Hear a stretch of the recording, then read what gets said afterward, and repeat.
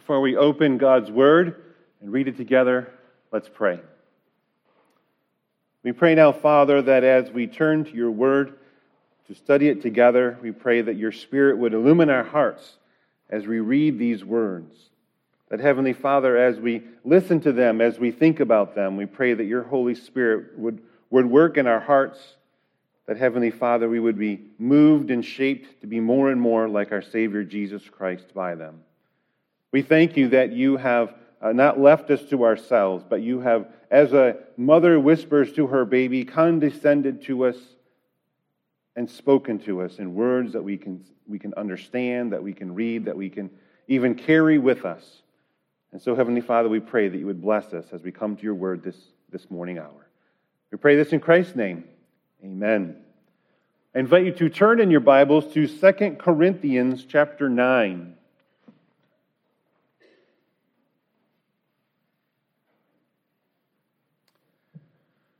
2 Corinthians chapter 9, and there we will begin reading at verse 6.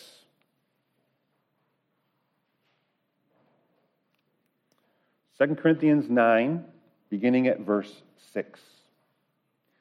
Please give your attention to the reading of God's Word. The point is this: whoever sows sparingly will also reap sparingly, and whoever sows bountifully will also reap bountifully. Each one must give as he has made up his mind, not reluctantly or under compulsion, for God loves a cheerful giver. And God is able to make all grace abound to you, so that having all sufficiency in all things at all times, you may abound in every good work. As it is written, He has distributed freely, He has given to the poor. His righteousness endures forever. He who supplies seed to the sower and bread for food will supply and multiply your seed for sowing and increase the harvest of your righteousness.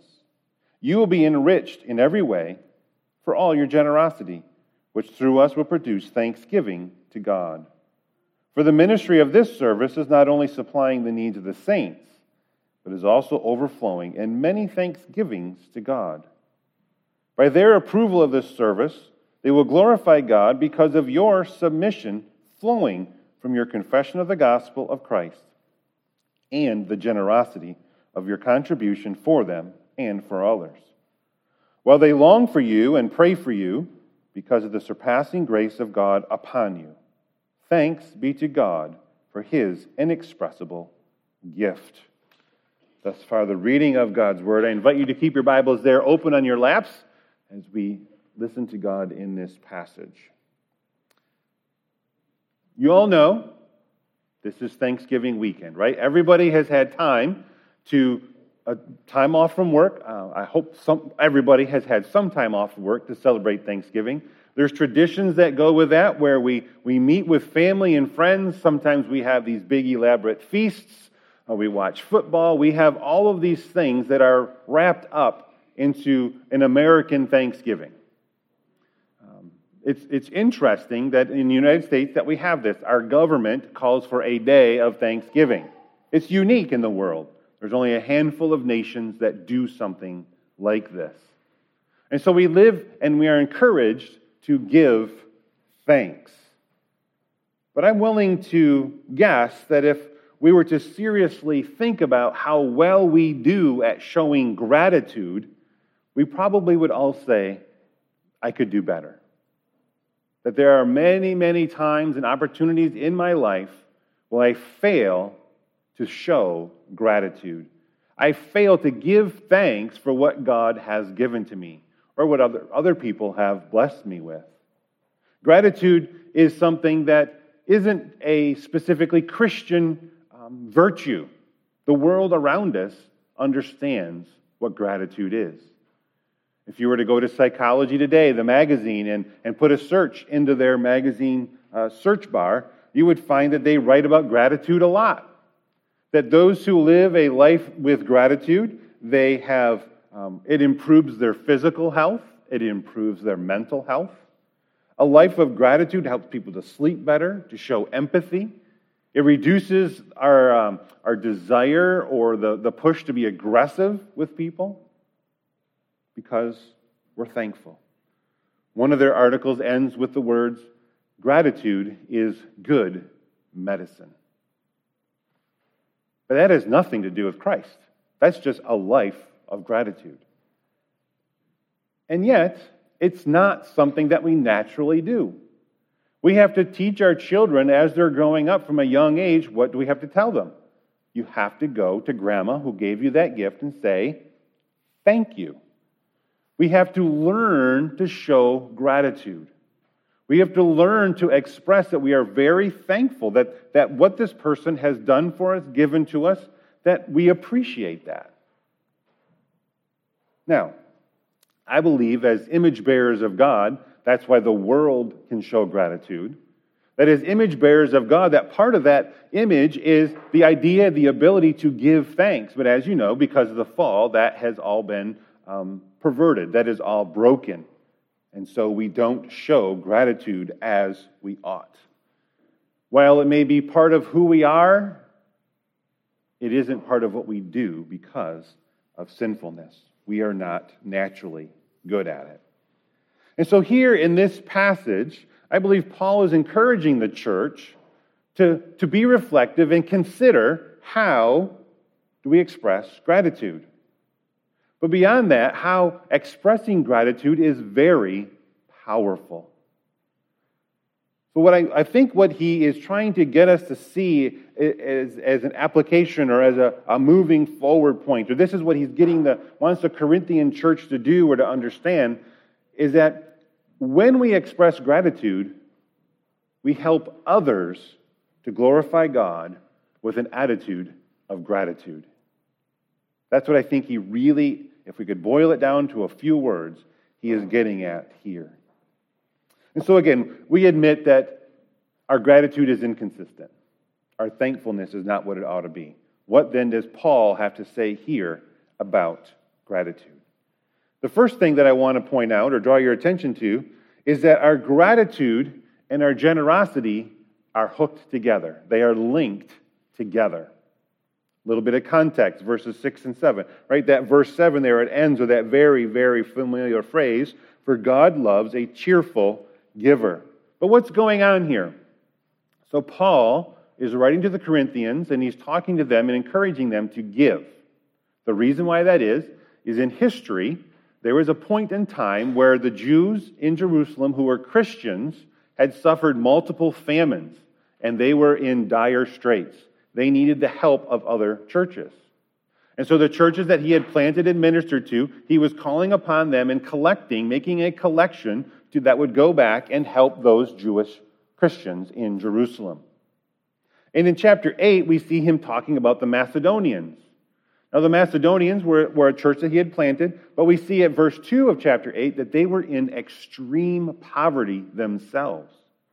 They themselves did not have much, but that they were begging Paul to give.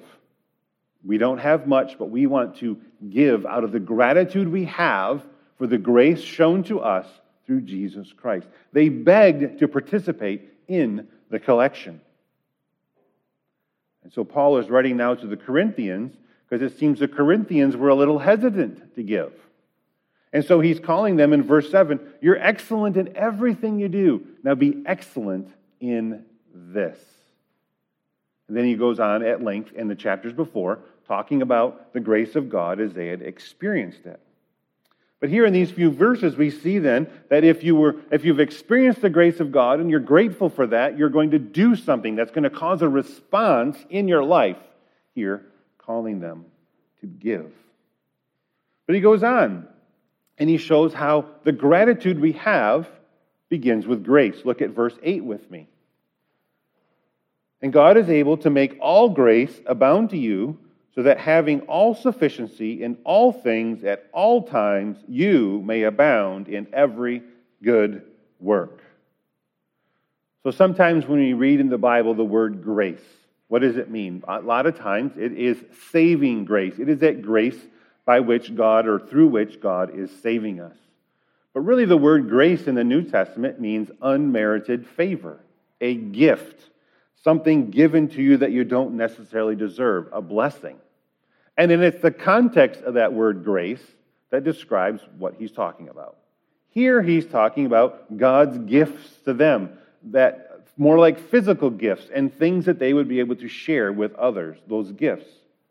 We know that because of the next phrase, so that having all sufficiency in all things at all times. The Corinthians were wealthy. They had no monetary problems. They had no fears of where their next meal was going to come from. They had no fears in this world in the physical things that they needed to do. And we see here how God provides all that we need, whenever we need it, however we need it. We will not lack one thing. Why? So that we could do good works. The last part of verse 8, so that you may abound in every good work. We live in the United States. I'm guessing that the poorest homeless person in this country is significantly better off than most of the population of this earth. We have prosperity. Why have we, the American church, been given prosperity?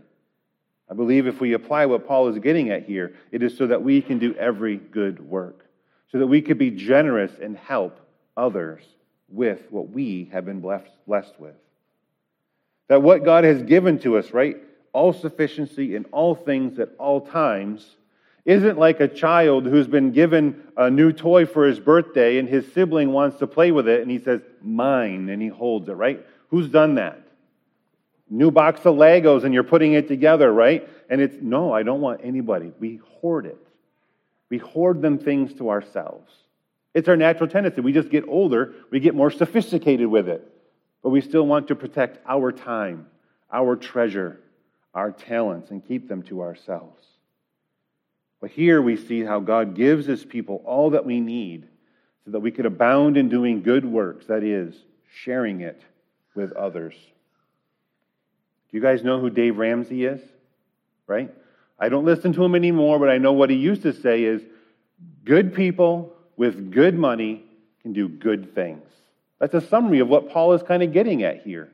That when believers who have been touched by the grace of God have money, have prosperity, have been blessed with time, treasure, and talents, we can then use those things to do good things and bless others in response as an act of gratitude for what God has done in our lives, to show us our thankfulness for that grace to us. Now, I'm going to make an assumption. We can all agree that we should be grateful for the grace that God has shown. We can be grateful for the many gifts that God has given to us. But then we run into a problem. My gift that I would give is so small.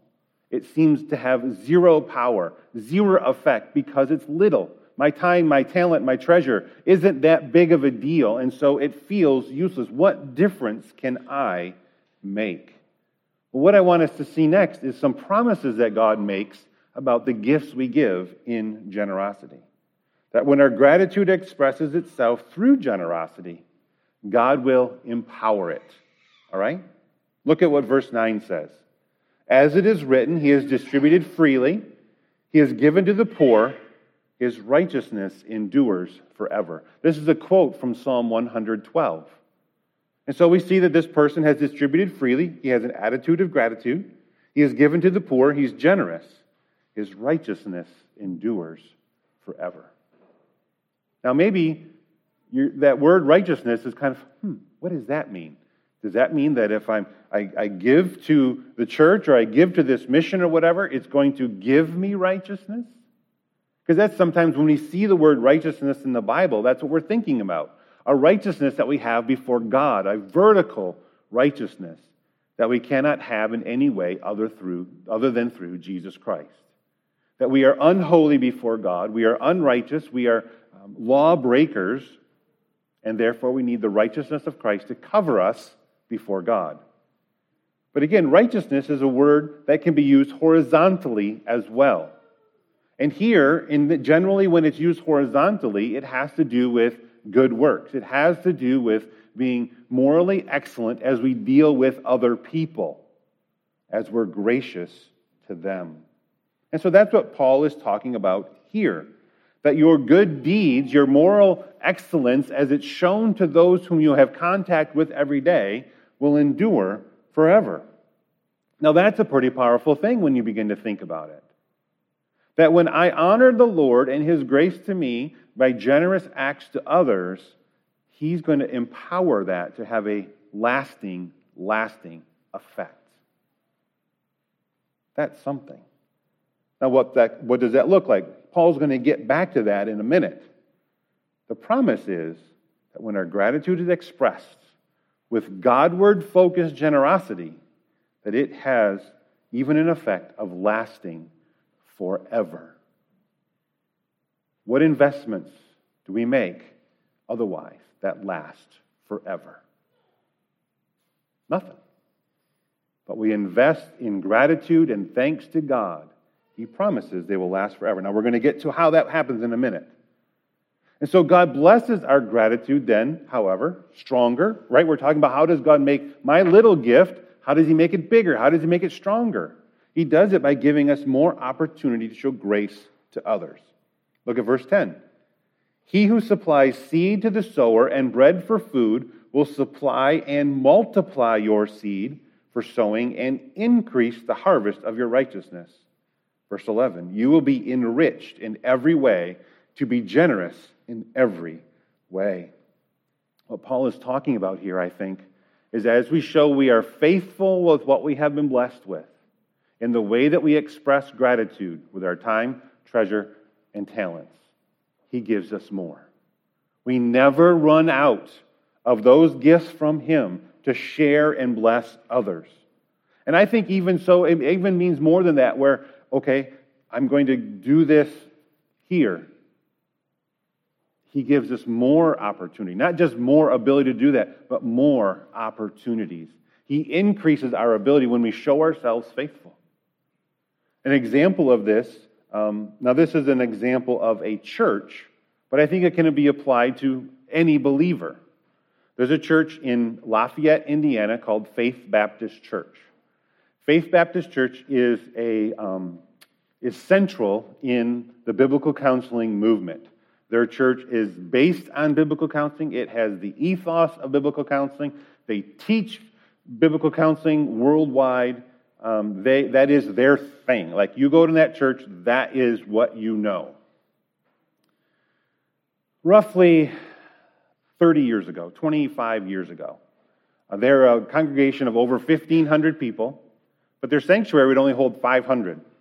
So they would have to have 4 services a Sunday so that everybody could come once. And they were sick of that. They raised money. They were going to expand their sanctuary, build a new one with the property that they had acquired.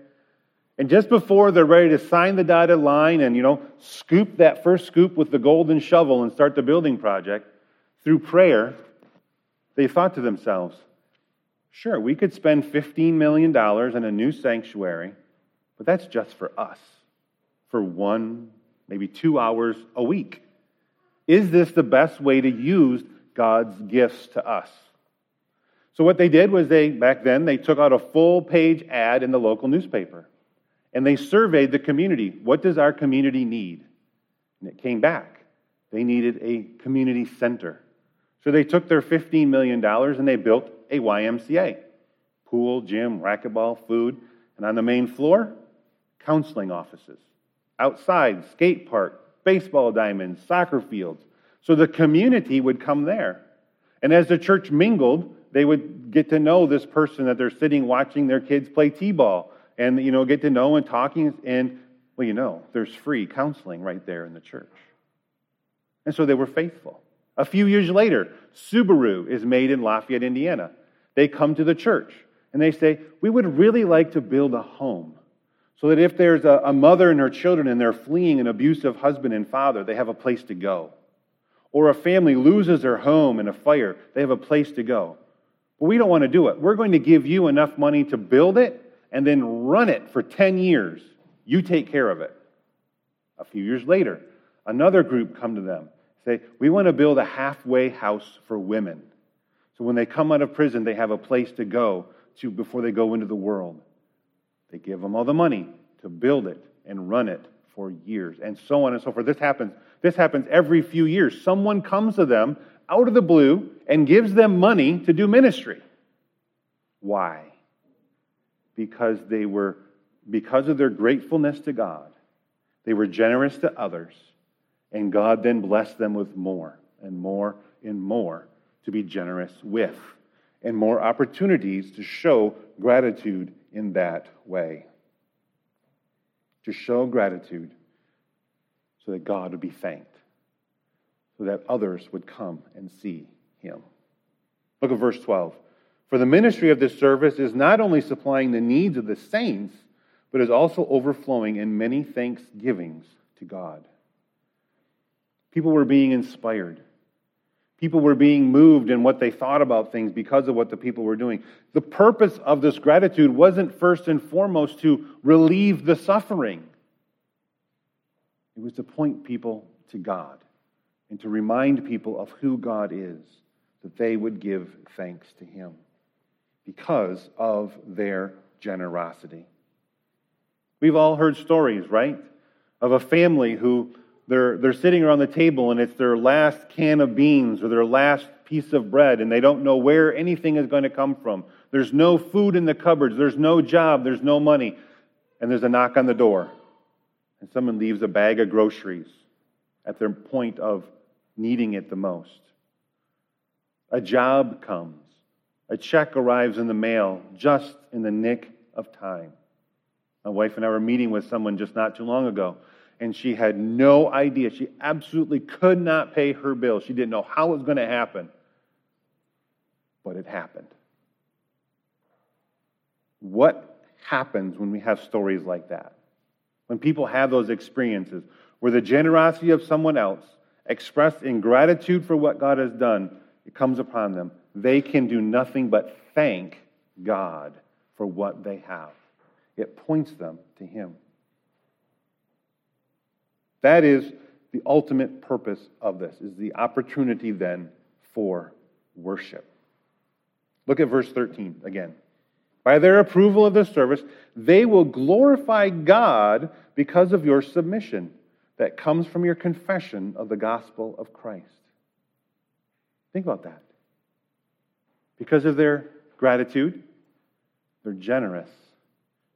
Someone is moved to worship God. What he's getting at here, though, isn't, we're not just helping people who are just like us. We're helping others, right? We have time, treasure, and talents that we can generously use. So that might be across denominational lines. It might be with those whom we have disagreements with. It might be those who we have a different skin color than. Anything else. This is about thanking God by providing the needs for someone else so that the truth of Jesus Christ could be heard and they would be moved to worship the one true and living God. That's how our gratitude can inspire someone to worship. Look at verse 14. While they long for you and pray for you because of the surpassing grace of God upon you. Again, moved to worship, to give thanks. Again, not to the person, right? So when we're doing this the right way, it's not, yeah, look at me. I just wrote a big check. Yep. When we give out of gratitude, it all goes to Christ. We learn to deflect whatever thankfulness we receive those things, but we point them to the Lord Jesus Christ so that they would worship. That is the point. Listen to what one commentator wrote about this. This is remarkable when we think about the historical context of Gentiles and Jews. In the middle of the first century, would Jewish people ever have predicted that a predominantly Gentile church in Corinth would voluntarily gather gifts for the poor in Jerusalem? Hardly. For although gifts from well-to-do Jews in the dispersion, those who had left Jerusalem, were frequently sent to their relatives and friends in Judea, donations from Greeks, then sent to what people they thought were barbarians, would never be collected and sent. But now, Gentile believers show their loving concern for the poor in another country and in another city. This is God's grace at work in the hearts of both the donors and the recipients to bring them together as one united and universal body of Christ. I think it's hard for us to get an idea of what it would mean for a Gentile who, for centuries, if not millennia, was lower than the dogs to a Jew, would collect money and give to the Jews, and the Jews would then accept it. In the book of Ephesians, it talks about a separating wall broken down by Jesus Christ, and that's what we see here. That because of Jesus Christ, those who would never, ever want to be near each other, help each other in the most basic ways. And it results in worship. And then verse 15 just brings us back to the beginning. Thanks be to God for His inexpressible gift. Children, what is the inexpressible gift that God... What is the gift that is so awesome that we just can't find words to talk about it? It is the gift of Jesus Christ and His grace to us. We like to get gifts. Have you ever had a gift that was so fantastic that you just couldn't find the words to talk about it? That's the gift of Jesus Christ to us. That's the gift that is the power, the impetus, the thing that drives us in gratitude to be generous to others. Now again, if you've been listening to me and you've just been hearing, they want more money, they want us to be generous, give more, then I've failed.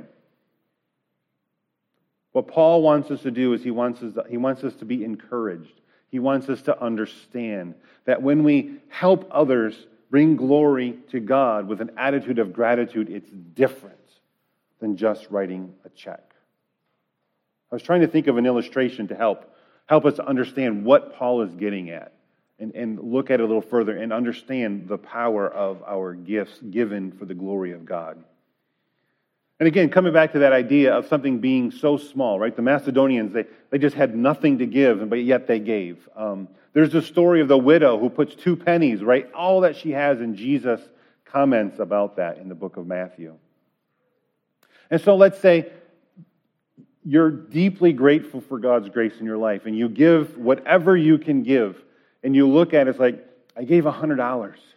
It seems so small. It's 0.1% of the budget for a missionary. It's insignificant. Does it even matter? But I want you to think about something.